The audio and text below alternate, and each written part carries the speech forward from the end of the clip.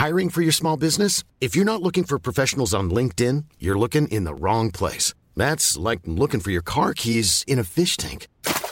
LinkedIn helps you hire professionals you can't find anywhere else, even those who aren't actively searching for a new job but might be open to the perfect role. In a given month, over 70% of LinkedIn users don't even visit other leading job sites. So start looking in the right place. With LinkedIn, you can hire professionals like a professional. Post your free job on linkedin.com/people today.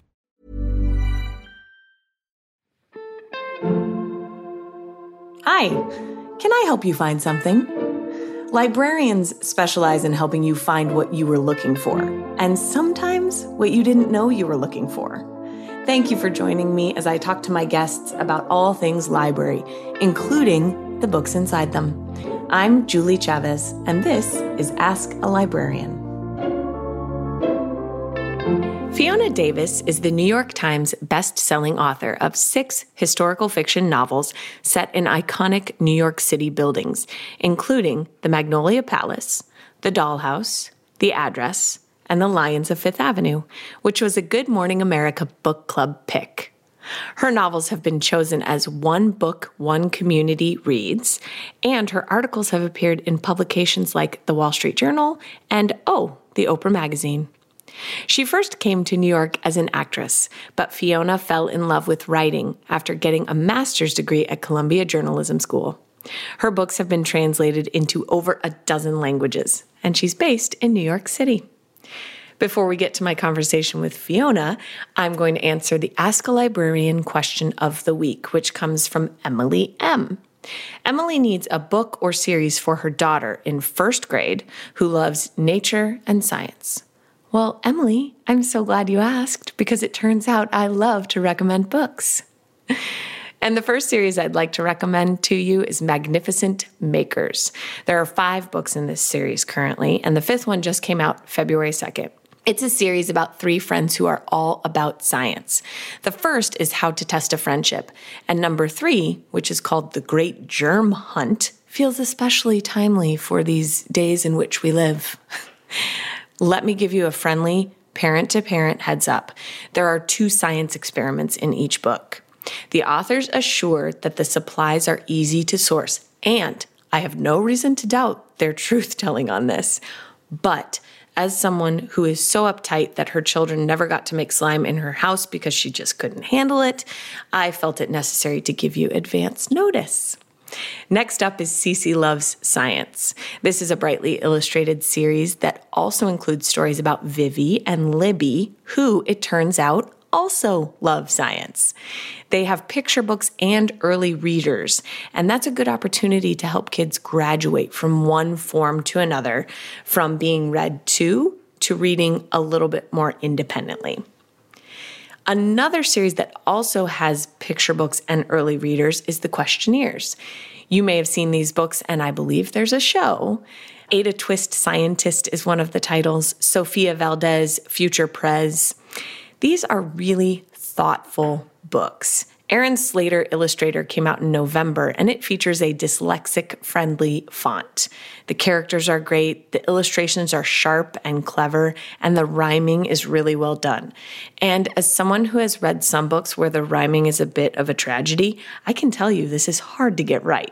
The illustrator for this series, David Roberts, also just illustrated a book that was written by Alice McGinty. It's called Bathe the Cat. And I have to tell you that the 2nd and 3rd graders that I read this to a couple weeks ago cracked up at this read aloud. They were laughing, and I love hearing the kids laugh. So, though it's not really nature or science, you might want to check that one out as well. Zoe's Rescue Zoo is another series. Zoe is the main character, and she can speak to animals, though this is a secret. But her mom is a veterinarian. They rescue homeless animals that are brought back to their house by their great uncle, Horace. The last series that I'll recommend is the Astronaut Girls series, all about the solar system and space. And my reasons for recommending this one are both personal and professional, because Mondo once not too long ago asked me what was closer, the sun or the moon, and I said the sun. So I'm thinking that perhaps, Emily, I can read this along with your child, and I too can learn about the solar system. Friends, if you have a question for me, either a recommendation or a question about the library, please submit it at my website, juliewriteswords.com/podcast. And without any further ado or talk of the solar system, which always sort of stresses me out too, here is my conversation with Fiona. Fiona, thanks so much for being here today. Thank you. I'm thrilled to be here. I am so looking forward to talking about, well, really all of your books because I'm sort of a super fan. Although recently I did discover that I have not yet read Chelsea Girls, which I feel like is a big omission on my part. So I apologize in advance. I will get right on it. I'm very impressed. I'm very, 5 out of 6 is pretty good. Okay. Well, good. I mean, that's a B, right? Percentages, math is hard. So yes, I'll give myself a B+. Okay, perfect. But I wanted to talk to you about Lions of Fifth Avenue. So I really enjoyed reading that one, of course, since it's centered in a library. And I know all of your books are centered on New York buildings. Is that something you started out with in your vision, or did that just happen naturally for you? Yeah, no, it was not. It was not the way I thought of it. My first book was set at the Barbizon Hotel for Women, and that really grew out of an idea for a nonfiction article that I wanted to write.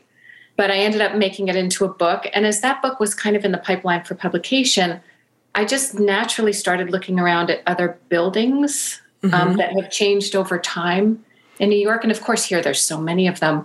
And I walked by the Dakota one day and thought, oh, that would be fun. And basically, I want to snoop inside. It would be a great excuse to get inside. Absolutely. And yeah, so that's where it came from. And then I realized, oh, what if I created this landmark series, which would satisfy my need to, get into old buildings and learn about the history, as well as create books. So it really happened very organically. That's so fascinating to hear about. And you're right. So you've lived in New York your whole life? No, ever since college, so about 35 years. Okay. Feels like my whole life. I'd say 35 counts.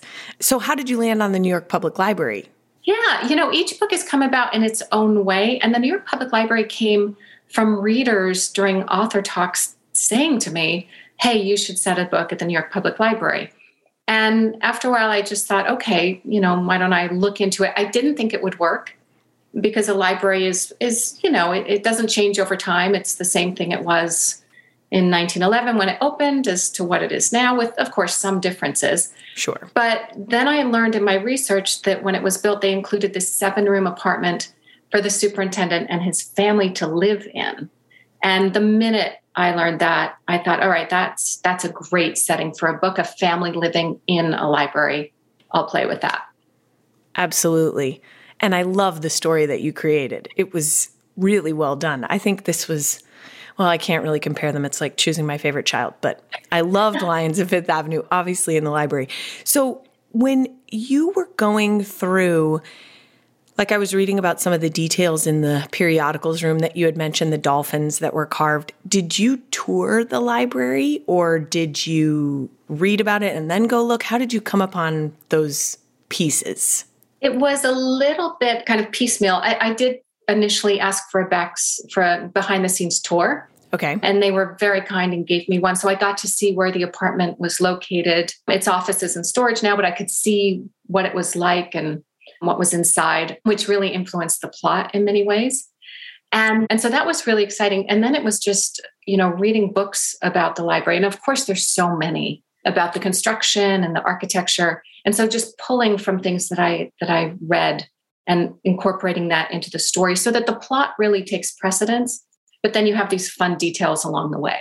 Yes, you do an excellent job of that because the buildings are the perfect setting, but they're never overwhelming. And I find your historical fiction to be so edifying. I walk away from it and I want to know more about the setting and more about the building. And I think it just does, it's a perfect balance. Your plot does take precedence, but I love reading them because then I feel a little bit smarter when I finish, to be honest, which is a win for me.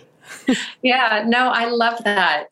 For me, if I can send readers down rabbit holes as to what's fact, what's fiction, and find out about the real family that lived there, because of course mine is fictional, and learn more about the library, it can only be more fun for everybody. Absolutely. I really liked the details you included too about the library's past when you mentioned the layers of history. That was the line you used, which I loved. And that it was originally a graveyard for the poor. That was fascinating. Yeah. So did you just come upon that in your research when you were reading these other books about the library? Exactly. And the history of the construction talked about how it was a kind of a graveyard for paupers. And then that was created into a reservoir to supply the drinking water to the city of New York. And then the library was placed on top of that, including some of the stones, the granite from the original reservoir that are in the foundation of the library. So yeah, it is. It's literal layers. That is so incredible to think about, especially an edifice or a building like the New York Public Library. I don't ever picture it not being there. So the idea that it was once a lake is really surprising to me. Yeah, and not only a lake, it was this lake with 50-foot-high walls and a promenade on top that you could walk around. Okay. Photos of it, if you can see them online. The photo, it's called the Croton Reservoir, and it was really incredible. It was quite a structure. Wow. And I always wonder about then the decline of those things, right? How did you go from point A to point B? So again, I will be down a rabbit hole about all of that. Now I know what I'm doing for the rest of the day. This is perfect. Right. Are you a library person? Do you like going to libraries? Oh, yeah. We always did when I was a kid. We moved around a lot. And so we'd always go to whatever library in whatever town we were living in once a week and get books. We were a big family of readers. And so, yeah, to me, that level of excitement when you walk in a library is still with me today as it was when I was 8 years old. And of course, here in New York, we have some wonderful ones. I've done a lot of writing at the Performing Arts Library at Lincoln Center. Okay. Which is a great place kind of near me on the Upper West Side. And then at the New York Public Library, they have something called the Allen Room, which is a room for authors with book contracts. And you get a desk and you get a bookshelf. And if you need books, they're brought right to your bookshelf for you. It's really this wonderful little secret. So I wrote this book about the library while I was in the library, which was even cooler. That is like a dream come true. That is the neatest detail. I had no idea such a thing existed. Yeah. Okay, so Reservoir research, that's happening this afternoon, and booking a flight to New York. There you go. Gosh, I have a lot to do. Yeah. Were there any interesting facts that you uncovered in your research that you didn't include in the book? I'm sure there were a ton, but are there any that stand out that stayed with you? Hiring for your small business? If you're not looking for professionals on LinkedIn, you're looking in the wrong place. That's like looking for your car keys in a fish tank. LinkedIn helps you hire professionals you can't find anywhere else, even those who aren't actively searching for a new job but might be open to the perfect role. In a given month, over 70% of LinkedIn users don't even visit other leading job sites. So start looking in the right place. With LinkedIn, you can hire professionals like a professional. Post your free job on linkedin.com/people today. Millions of people have lost weight with personalized plans from Noom. Like Evan, who can't stand salads and still lost 50 pounds. Salads generally for most people are the easy button, right? For me, that wasn't an option. I never really was a salad guy. That's just not who I am. But Noom worked for me. Get your personalized plan today at Noom.com. Real Noom user compensated to provide their story. In 4 weeks, the typical Noom user can expect to lose 1 to 2 pounds per week. Individual results may vary. Yeah, I wish I could have included more. There's a genealogy room that would have been fun to incorporate. There's a map room. Oh, wow. Which has all these old atlases and things. So there are so many areas of the library that I just couldn't incorporate because, I only had so many pages to fill. So yeah, you could do a deep dive in that building and come up with surprises every day. Yeah. I can imagine so. Well, and I love the concept of living in the library, too. It reminds me of Mrs. Basil E. Frankweiler and some of those books from my childhood that I wished I could be trapped in a store, right? Yes. Mannequin also. And the funny thing is about the family that lived there, the real family, it was a husband and wife and their 3 kids. The daughter was born in the library. So this is in around the 1910s. The son used to raise pigeons on the roof of the library. Okay. And the kids used to play baseball using books as bases in the reading room until they got caught. And these were all things that were in this New York Times article about the retirement of the super, which is where I found that portion of the story. Okay.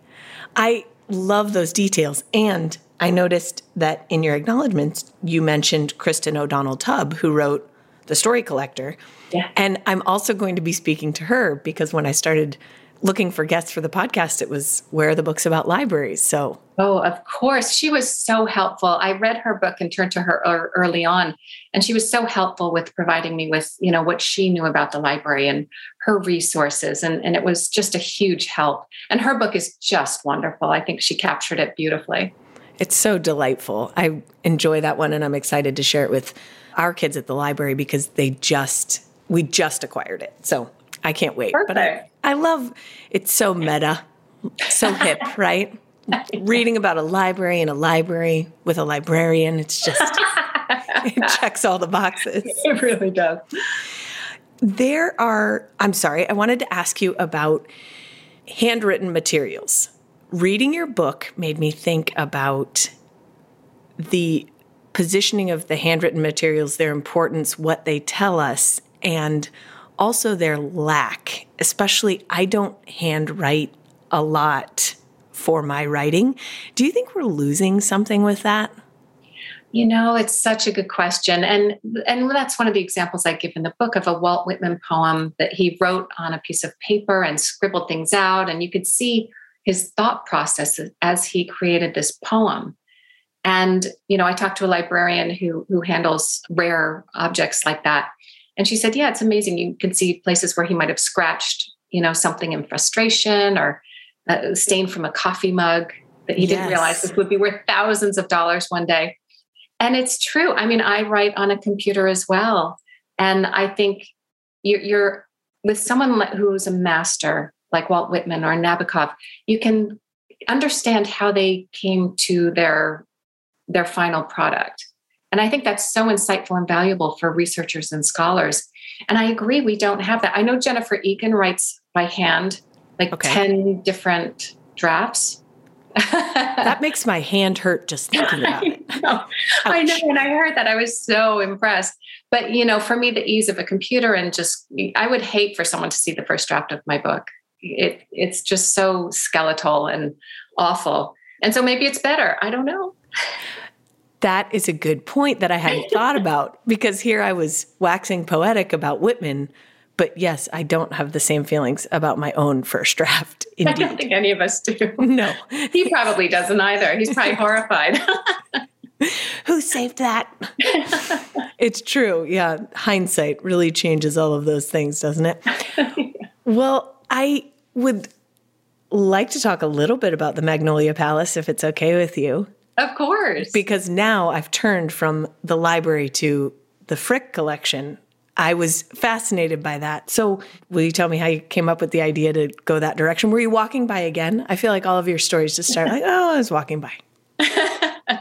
That one had been in the back of my mind. And it's a building that if you ask any New Yorker what their favorite museum is, they'll say the Frick. And it's not like the other museums on Fifth Avenue, like the Met or the Guggenheim, where there are these huge buildings. The Frick was a residence before it became a museum. And so it's really like this, you feel like you're stepping back in time because you have the rugs and the furnishings and then the marvelous art collection, which are on all the walls. And it really feels like the Frick family just went out to a dinner party and they'll be back at any moment. Wow. And so because of that, it's this magical place. And I realized it would work really well because it was a residence and then a museum. So I could compare and contrast the inhabitants and the building itself. Rolling back a little bit, when you come up with your fictional stories, so for example, in Magnolia Palace, I feel like you do a really masterful job of including details about things that were happening during the time that may have been incorrect or a problem, but it's never a distraction. It's always an addition. It really lends both, I think, a gravitas in some ways to what's happening, but also, again, with that edification. That's why I feel that way, where I think, oh, I never considered that. So in Lions of Fifth Avenue, when you were talking about the mortality of immigrant babies, and then with the Frick, seeing a little bit of the racial tension that was happening in the 60s. Do you choose those details? How do you decide what to include from the milieu of the age about which you're writing? Usually, that's such a good question. And it usually comes from the research. For example, with the Lions of Fifth Avenue, learning about women's rights and the Heterodoxy Club, which was this downtown village club for women only, where they could debate the issues of the day. And I was just so surprised at, that these women were getting together and talking about birth control and the right to vote and even free love. Yes. And so I love anchoring it in some kind of current issue of the day, just so we can learn not only about the building and the people who are around it, but just the larger world and the city and how the city has changed over time or how it hasn't. And so setting something in the 60s, and I was writing this during 2020 when, of course, America was in a lot of turmoil. Yes. And I just thought it would be interesting to bring in the perspective of Joshua is a Black intern who wants to be a curator. And he kind of provides the larger context for what's on the Frick walls, which is a very Eurocentric art collection, and what's missing from art history, which is more diverse perspectives. And so my hope was by introducing him, we could just kind of learn about the bigger picture and possibly open our eyes to, the forgotten Black artists who aren't on the walls. Yes, I think that's an excellent point. I do appreciate that in your books and the way that you weave that in, especially because they're stories about an age and we naturally know the pieces of the stories that are most dominant. And so to make a conscious effort to bring some of that up that hasn't been in every book or every history article that we've read, I really appreciate seeing that. I think you do a really nice job of that. Thank you. Thank you very much. So can I ask what you're working on next? I'm mostly just curious. Sure. What am I going to buy next? Well, I started working on the idea of setting a book at Carnegie Hall.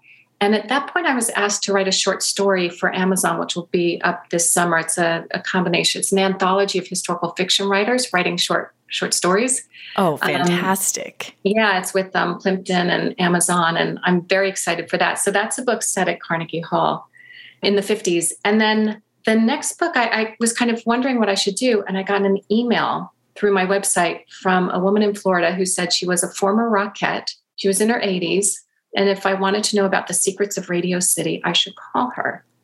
And you bet I did.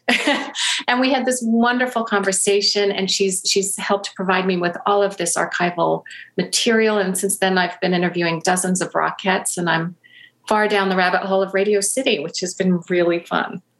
I cannot wait.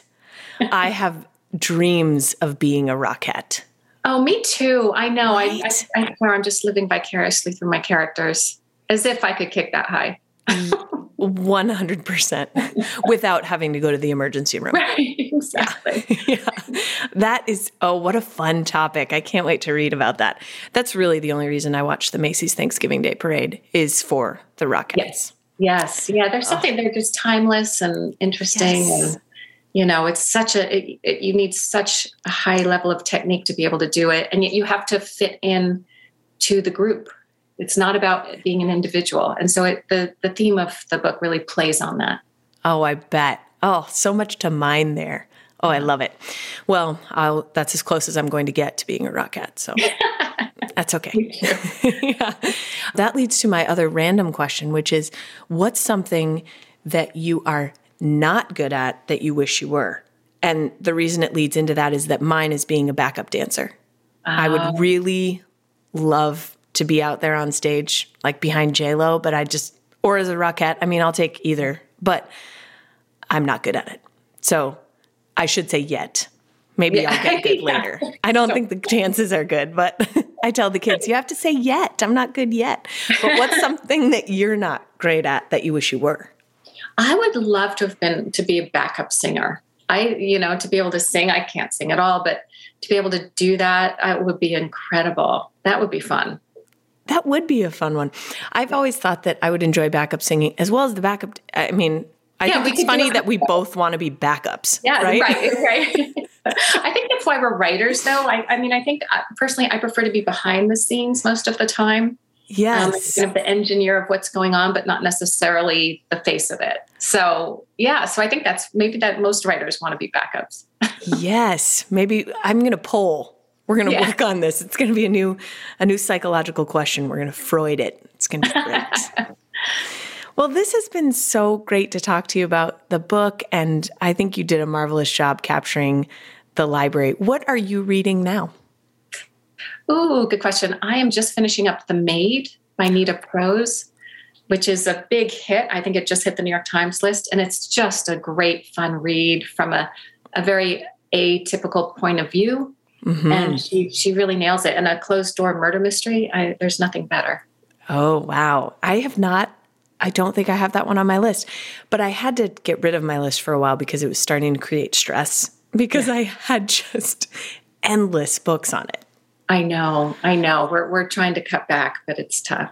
I know. But as far as addictions go, I'll take it. Yeah, exactly. It could be worse. Well, Fiona, thanks so much for being with me today and talking to me about this. I so appreciate your time and your perspective, and it really has been a gift to chat with you because I'm a big admirer of your work. Oh, thank you so much. And just great questions. I really appreciate it. And thank you for everything you do at the library. And it is very, very much appreciated.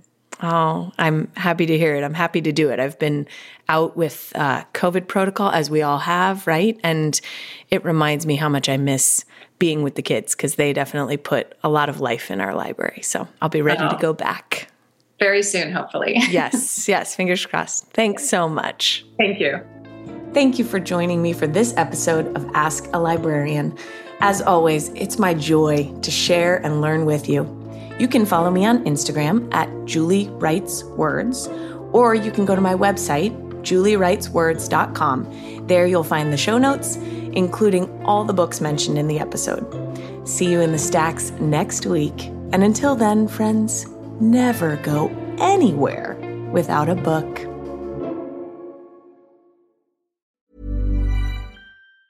Planning for your next trip? Elevate your travel style with Quince. Quince has all the jet-setting essentials you'll want for your next getaway, like European linen, premium luggage options, buttery soft Italian leather bags, and so much more. And it's all priced at 50 to 80% less than similar brands. Plus, Quince only works with factories that use safe and ethical manufacturing practices. Pack your bags with high-quality essentials you'll be wearing for vacations to come with Quince. Go to quince.com/trip for free shipping and 365-day returns.